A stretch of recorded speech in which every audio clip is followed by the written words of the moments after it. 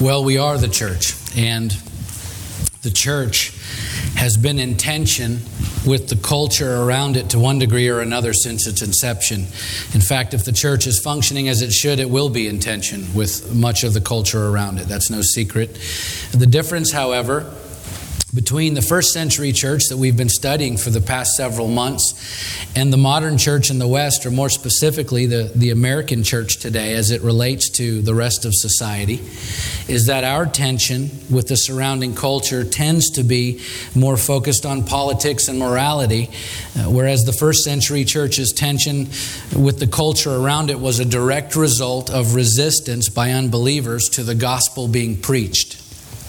To first century society, this was a new message. And so the issue of whether or not it should be legal and debates about its effect on society and whether or not it should be permitted to be spread by the church was often addressed by civil authorities. Certainly it involved politics and the local economy and other factors, but the tension arose as a direct result of the gospel being preached, and the legality of that was often brought into question, as we've seen over the past several weeks, and we'll see again today in our text this morning. Whereas today in America, it is well established that we have freedoms afforded to us to preach the gospel. And I realize never more in our history has that freedom come into question than today by some segments of our society at least. But we are still presently free to preach the gospel of Jesus Christ in our nation. And so the tension that the church experiences today with our culture is typically not a result of the gospel being preached. It is a result of what has been deemed the culture war, the struggle over social norms, acceptable behaviors, morality and ethics in a society and industry and government and politics and so on. And there's been a lot of talk over the years about the so-called culture wars and the need even for the church and the religious right to win the culture war. However, I tend to agree with something that John MacArthur said in reference to this, one of the most conservative scholars around today. In my estimation, when he was asked about this subject, he said, "I couldn't care less about the culture war." And he likened society to the Titanic, this great sinking ship. And he said, winning the culture war, or making society more moral, is like rearranging the moral furniture on the Titanic. You can make the ship look better, but it's still sinking. Likewise, by making society more moral, we've done nothing to address the much bigger issue, which is, of course, that real people, even some very morally conservative people, are dying every day all around us and going to hell. And I agree with MacArthur here. The solution to what ails society is not winning a culture war. The solution is the gospel of Jesus Christ. And because we're still free to share that good news in this country today, I think we should all be far less concerned about winning the culture war.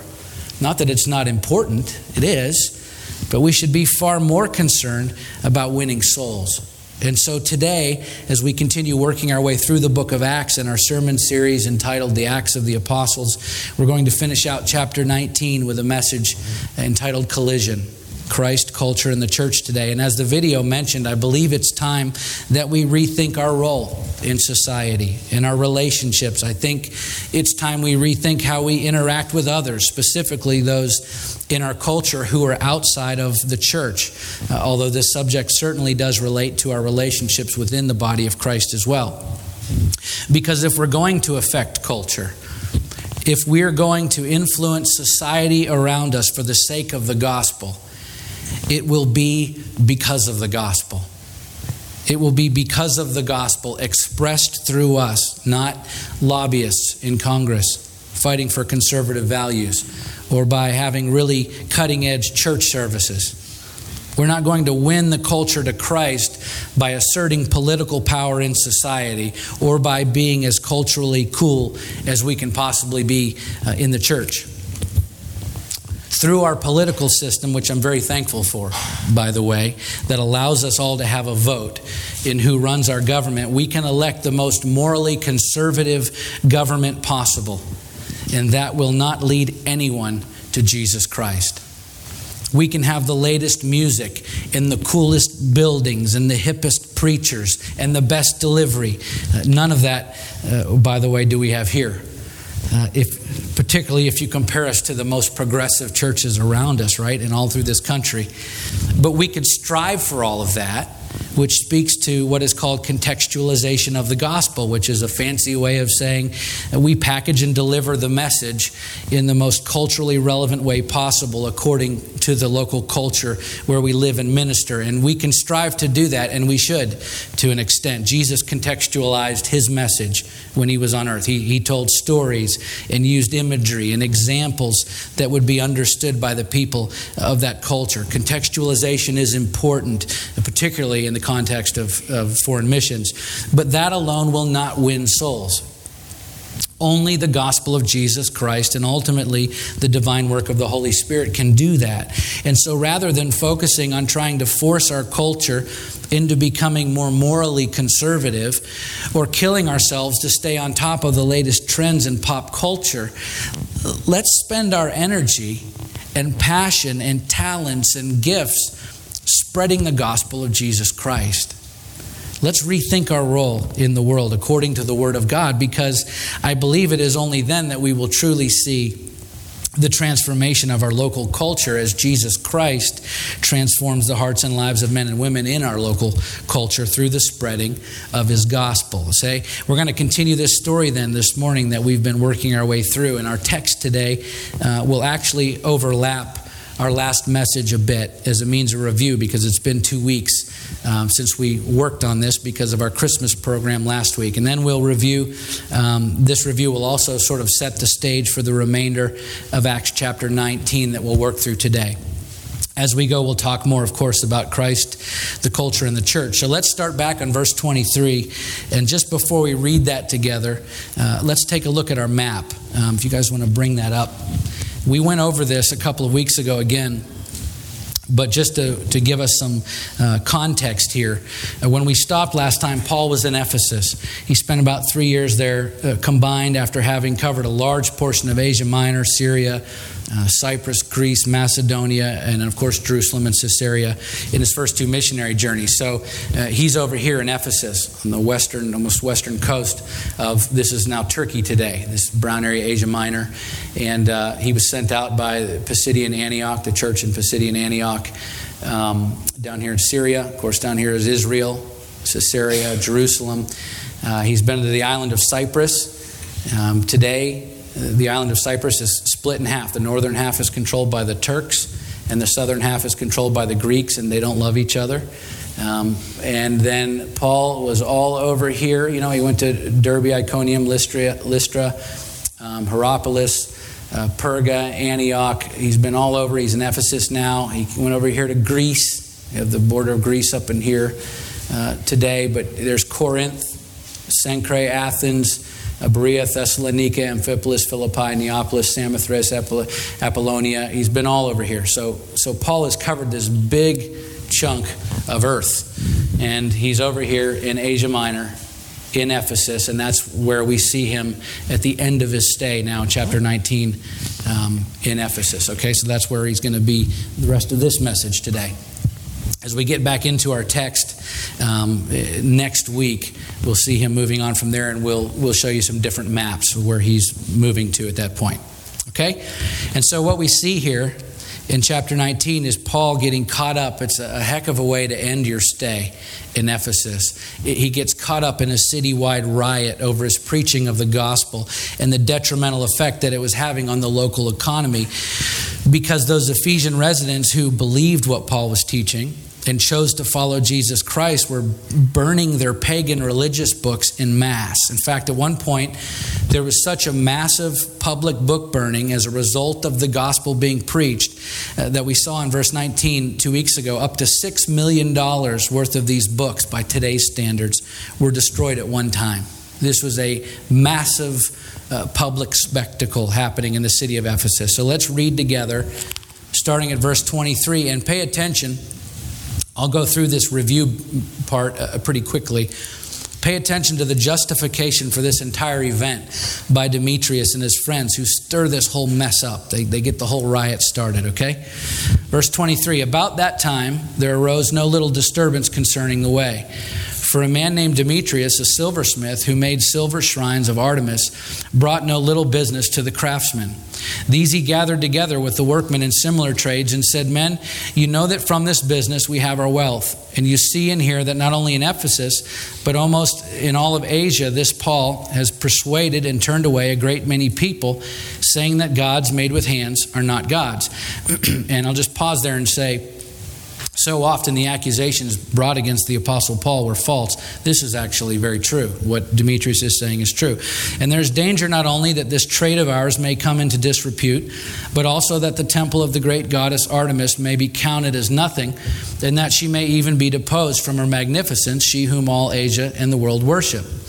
When they heard this, they were enraged and were crying out, Great is Artemis of the Ephesians. So the city was filled with confusion, and they rushed together into the theater, dragging with them Gaius and Aristarchus, Macedonians who were Paul's companions in travel. But when Paul wished to go in among the crowd, the disciples would not let him. And even some of the Asiarchs, who were friends of his, sent to him and were urging him not to venture into the theater. Now some cried out one thing, some another, for the assembly was in confusion, and most of them did not know why they'd come together. Some of the crowd prompted Alexander, whom the Jews had put forward, and Alexander, motioning with his hand, wanted to make a defense to the crowd. But when they recognized that he was a Jew, for about 2 hours they all cried out with one voice, Great is Artemis of the Ephesians. So some of the local artisans there who made their living on the back of the pagan worship that was so rampant in Ephesus, particularly the worship of Artemis, which is the name Diana in English today, these local artisans and silversmiths stirred up a riot to try and get rid of Paul and stop the spread of the gospel. And so they dragged some of Paul's friends into the local theater there in Ephesus, which, by the way, could accommodate over 20,000 people. This was a massive theater in this city. And verse 29 says that the city was filled with confusion. This doesn't sound like a localized problem in part of the city. It says the city was filled with confusion, and they rushed together into the theater. So potentially a huge mass of people here, all protesting. And it became so out of hand that verse 32 says that most of them didn't even know why they'd come together. 2 weeks ago, we worked through these verses line by line to put all this into context and better understand the history and perspective of the Ephesians at the time concerning the worship of Diana or Artemis in their city. So we won't go back through all of that again now, but I wanted us to briefly read over this again to point out the justification that Demetrius uses for starting the riot, which is germane to this discussion. It's relevant to this sermon today. Okay, in verses 25 through 27, Demetrius says, Men, you know that from this business we have our wealth. And you see and hear that not only in Ephesus, but in almost all of Asia, this Paul has persuaded and turned away a great many people, saying that gods made with hands are not gods. And there is danger not only that this trade of ours may come into disrepute, that's the key, but also that the temple of the great goddess Artemis may be counted as nothing, and that she may even be deposed from her magnificence, she whom all Asia and the world worship. Demetrius is primarily concerned about losing his income. And so he's sure to supplant the calm in the city with panic by planting the same fear in the minds of everyone else in Ephesus who makes their living feeding off of the idolatrous culture surrounding the worship of Diana. Okay? Society justifies its actions based on the outcome of those actions. There are exceptions, of course, but typically speaking, people without faith in Christ will justify their actions based on the outcome of those actions. If it makes me feel good, if it makes me money, if it makes me popular, if it makes me advance in my career or in standing with my peers, then I will keep doing it. And why not? We live in a very individualistic society today that encourages us to love ourselves, to defend ourselves, to put ourselves first, to stand up for our rights, to make sure that we get what we think we deserve. And so long as what we're doing is producing self-gratifying results, then the more the merrier, right? That sounds great, except that Jesus said, whoever would be great among you must be your servant. And whoever would be first among you must be your slave. Matthew 20, 26, and 27. The word servant in verse 26 in the original Greek is the word diakonos, which referred to a hired worker, someone who would maintain his master's household. And the word slave in verse 27 is the Greek word doulos, which was someone who was forced into labor, forced into service. These were two of the absolute lowest positions in Jewish society, and yet Jesus compares them to prominence and greatness among his disciples. Paul said, "Do nothing from selfish ambition or conceit, but in humility count others more significant than yourselves." Philippians 2:3. And of course, these are teachings to the church for followers of Jesus Christ. The general population in Ephesus, and particularly those who made their living based on the popularity of a false god, were not the least bit interested in the teachings of Jesus or Paul. They simply didn't want to lose their lucrative businesses. And so if that meant stirring up the city to get rid of Paul and his friends, there was plenty of justification for that, as far as Demetrius and his associates were concerned, at least, right? The justification for rioting against Paul and his companions was the prospect of losing the profits that they received because of the worship of Diana. They were justifying their actions by the perceived outcome, at least, of those actions, which would protect their livelihood. However, even though society justifies its actions based on the outcome of those actions, followers of Christ justify their actions based on the Word of God, regardless of the outcome. Or at least we're supposed to. Right? Just look at the contrast here. Paul was preaching the gospel of Jesus Christ regardless of the outcome because his justification came from the Word of God directly given to him by God. We've already seen Paul beaten, stoned nearly to death, imprisoned. He was pursued by angry mobs from city to city. He was falsely accused, threatened regularly. If confronted with a fraction of what Paul faced on a consistent basis, how many of us would continue spreading the gospel, the very activity that could end our lives at any moment? Honestly, how many of us would try to rush into a crowd of as many as 20,000 angry people to defend our friends in the gospel, knowing full well that it would probably be the end of us? I'm not sure I would. I fear that much of the American church has become more concerned with political correctness so as not to offend the sensibilities of pop culture than we are with spreading the gospel of Jesus Christ, regardless of the outcome. And many of those who do take a stand against the popular, politically correct whims of our culture today so often seem to do so in the name of making political gains in our electorate and in our government leadership so that we can get back to having more conservative values expressed in society through our government. And although that may be a great thing, why in the world aren't we making an even greater effort with our time and our money and our resources and our passion to spread the gospel of Jesus Christ in our culture? Look at the millions, probably billions of dollars spent by socially conservative political groups over the past few decades who say that this nation started out as a Christian nation and we need to get back to being that kind of country again. So we spend untold amounts of money to pay for campaigns and lobbyists and political efforts and petitions and donations to special interest groups to make sure that the right man or the right woman gets elected.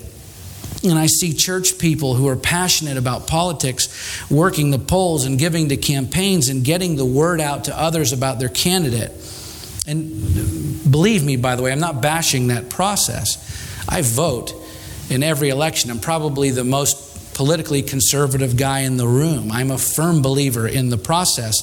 I believe in supporting the right candidates and trying to get the best people into office. I really believe in that.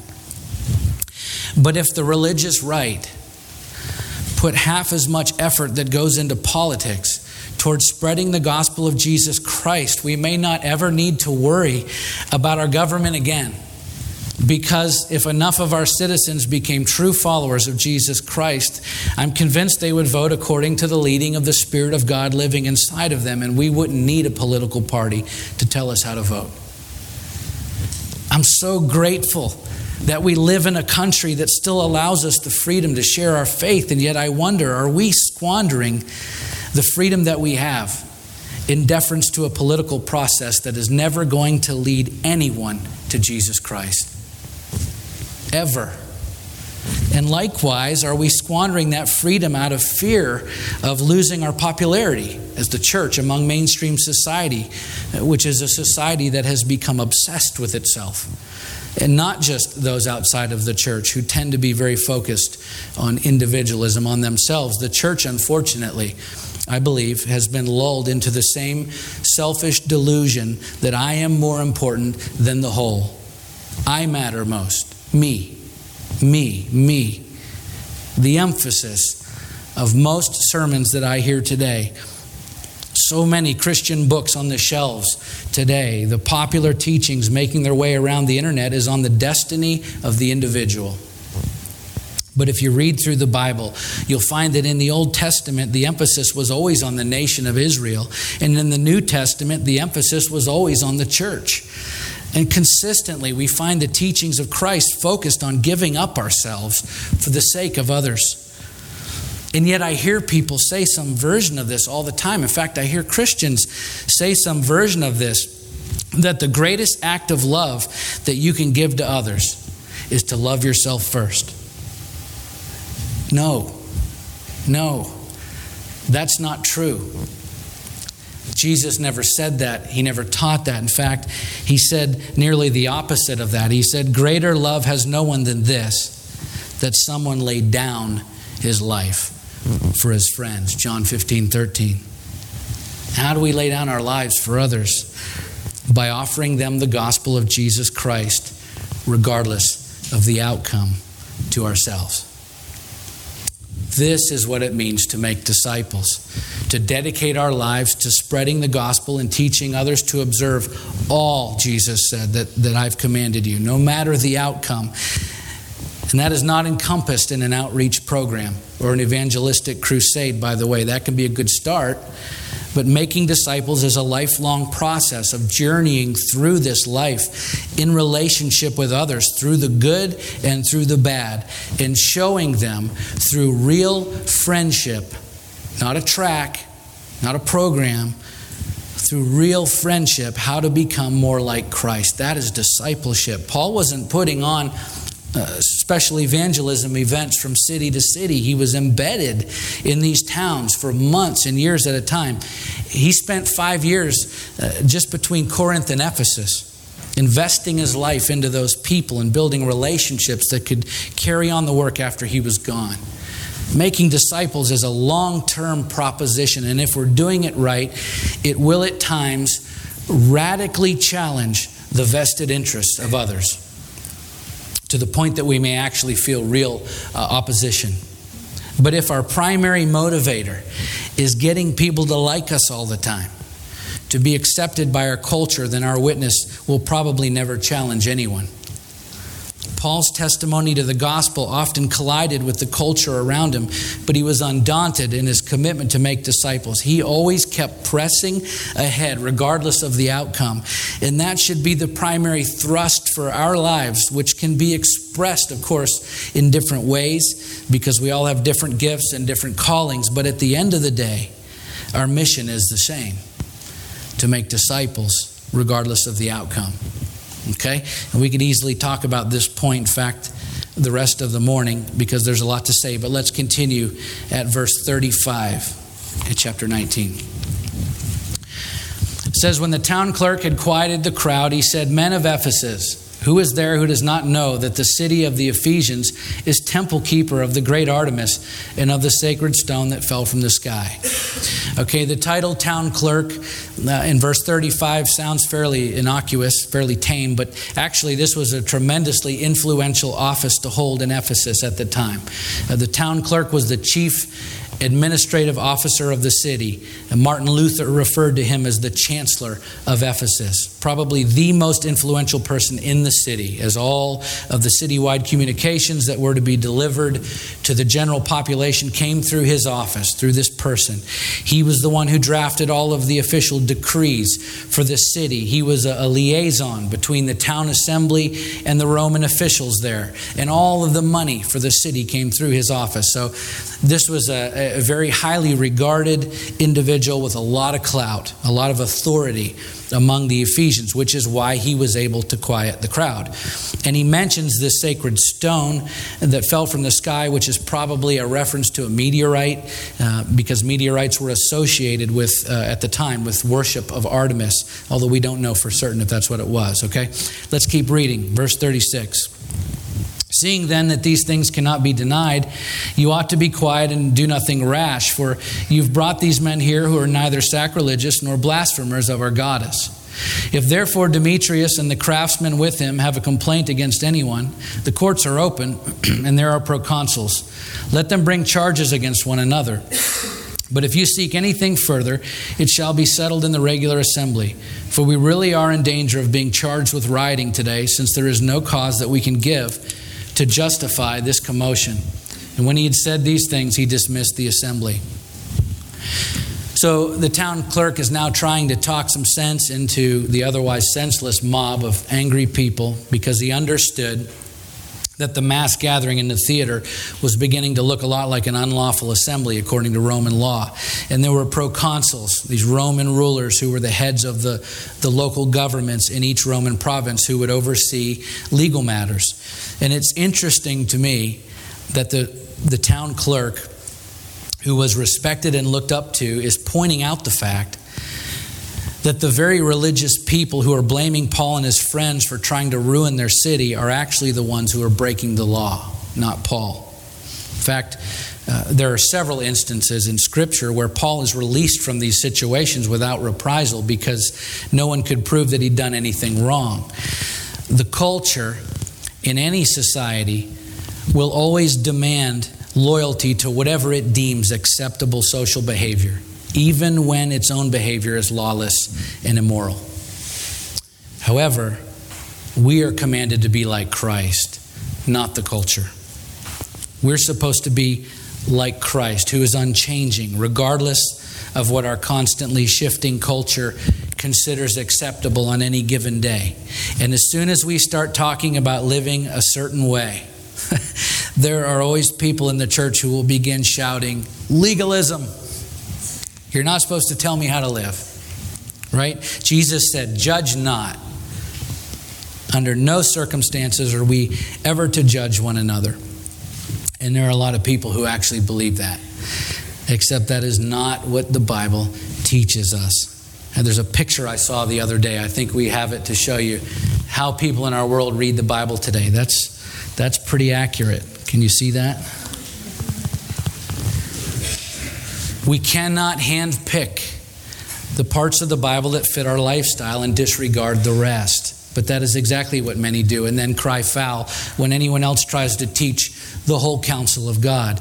If you keep reading Matthew 7, Jesus says, take the log out of your own eye, and then you will see clearly to take the speck out of your brother's eye. In other words, yes, hold your brothers and sisters in the church accountable. Absolutely. But before you do, make sure that your own life is in order. Otherwise, you're nothing more than a hypocrite. You see, Jesus doesn't say don't judge. He says don't judge until your own life is right with God. Then by all means, judge your brother so that he can get his life right with God. That's the whole point. It's not for us to wag our fingers at each other or be holier than thou. It's so that we can all maintain right standing with God and with each other. It's an act of love to judge and hold each other accountable. In his first canonized letter, his first biblical letter that Paul wrote to the Corinthians while he was in Ephesus, he says, I wrote to you in my letter not to associate with sexually immoral people. Not at all meaning the sexually immoral of this world or the greedy and swindlers or idolaters, since then you would need to go out of the world. In other words, I wasn't telling you to avoid people who are living in sin in the world, those outside the church, because you'd have to go live on Mars or some other planet if you want to avoid sinners in the world. That's the RIV version, the Rucci-inspired version. No, he says the people I was talking about are those inside the church. Verse 11, but now I'm writing to you not to associate with anyone who bears the name of brother, if he's guilty of sexual immorality or greed or is an idolater, a reviler, drunkard, swindler, not to even eat with such a one. For what have I to do with judging outsiders? Is it not those inside the church whom you are to judge? God judges those outside. Purge the evil person from among you. 1 Corinthians 5, 9 through 13. These words are in agreement with what Christ taught. By the way, this doesn't mean that we kick everybody out of the church that makes a mistake or commits a sin, or lots of them even. You understand that? If that were the case, this would be a very lonely building on Sunday mornings, because we would all have to leave, including me. Right? None of us is without sin. What it means is that we're supposed to hold each other accountable. We are to hold one another up to a high standard within the church, and that is to be done in love, bathed in love and humility and grace, with patience and understanding and perseverance that I've experienced poured into my life by pastors for many, many, many years, or I would not be here. We help each other remove the specks or the logs, if the case may be, from our eyes. We help each other overcome our sin by submitting our lives to Christ and to one another. You know, the whole chapter in Matthew that basically talks about what people call excommunication today, put them out of the church. That is all an effort to restore people back to the body of Christ. It's never about, ooh, your sin is gross, don't come near me. That's not the teachings of Christ. That's not why we judge and hold one another accountable within the body. It's to restore each other in love back to right relationship. After that, as far as the rest of the world is concerned, we're to show them the love of Christ. And we do that in many ways. Right? We provide for those in need, as we do here often. We feed the hungry. We clothe the poor.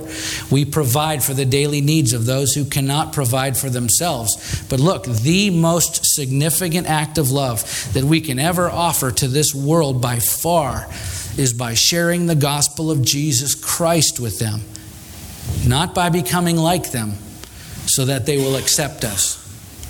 In fact, Jesus promised his followers that we wouldn't always be accepted by the world. He said, you will be hated by all for my name's sake. Luke 21:17. Yes, Jesus ate with tax collectors. Yes, he ate with prostitutes and sinners. Yes, he spent time with sinful people, but he never became like them.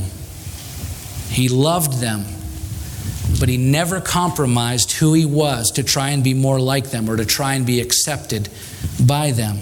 He always stood apart, and so are we, commanded to be set apart. We're supposed to be different, not arrogant, not condescending, not aloof. We're not supposed to keep people at arm's length. We're supposed to be different. How? In that we put others before ourselves. We love sacrificially, and we live in purity. That's how we're supposed to be different than the rest of the world. The truth is, the lives of those who are truly following Jesus Christ will at times be in tension with the culture around them. In fact, in reference to that tension, I just read this the other day. R.C. Sproul writes, we're living not just in a post-Christian or neo-pagan era, we're also living in a neo-barbarian culture. It is every bit as barbarian as it was in Asia Minor when Paul took the gospel there in his day, which is right where we are in our study. That is why we need Christians today who are sold out, who believe the Christian faith and are committed to the truth of Christ and will say, great is Jesus of Nazareth, the Son of God, and compromise that with no one. If you live as we're commanded to in the Bible, there will be moments in your life when the culture around you and your convictions collide.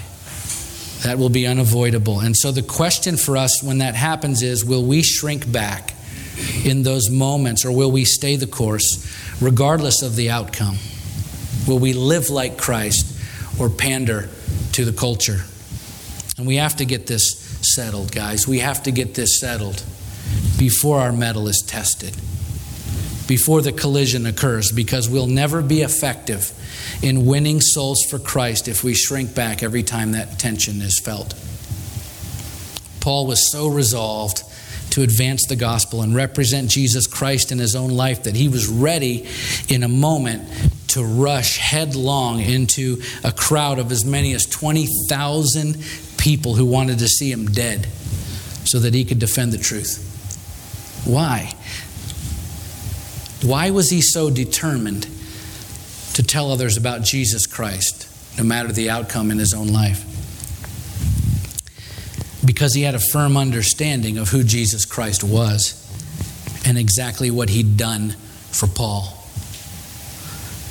And I'm not convinced that all of the folks who attend our churches all across America really do.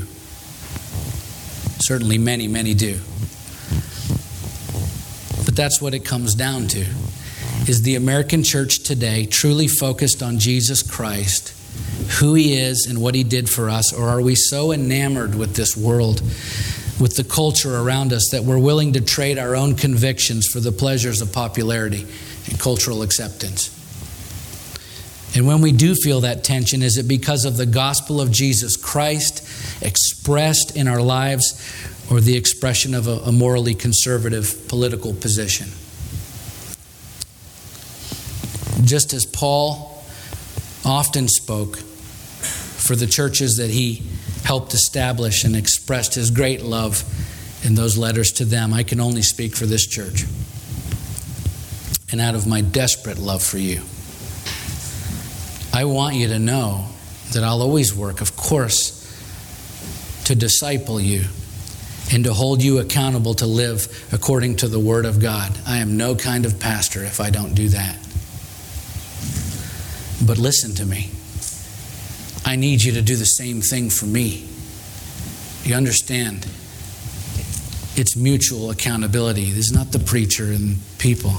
We're all together. We're the body of Christ. We hold one another accountable. I want our city to know that we love them, that we're not here to judge them. That's not our job. Those outside the church, we love them. But as a matter of course, we will relentlessly share the gospel of Jesus Christ because we understand who he is and what he did for us. And so we're here to love them sacrificially and to represent him in purity.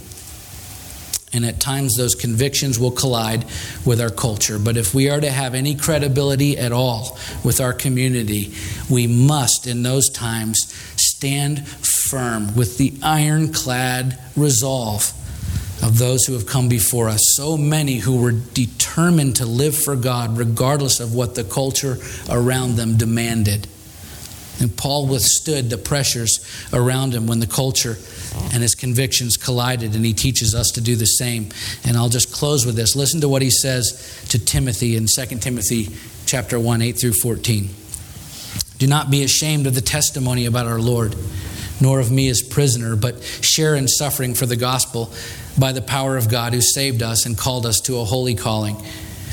Not because of our works, but because of his own purpose and grace, which he gave us in Christ Jesus before the ages began, and which now has been manifested through the appearing of our Savior, Christ Jesus, who abolished death and brought life and immortality to light through the gospel, for which I was appointed a preacher and apostle and teacher, which is why I suffer as I do. But I am not ashamed, for I know whom I have believed, and I am convinced that he's able to guard until that day what has been entrusted to me. Follow the pattern of sound words that you have heard from me in the faith and love that are in Christ Jesus. By the Holy Spirit who dwells within us, guard the good deposit entrusted to you. The gospel has been entrusted to us, to this church, for our city. And we can keep an eye on culture, but our hearts and minds must stay focused on Jesus Christ. Let's pray.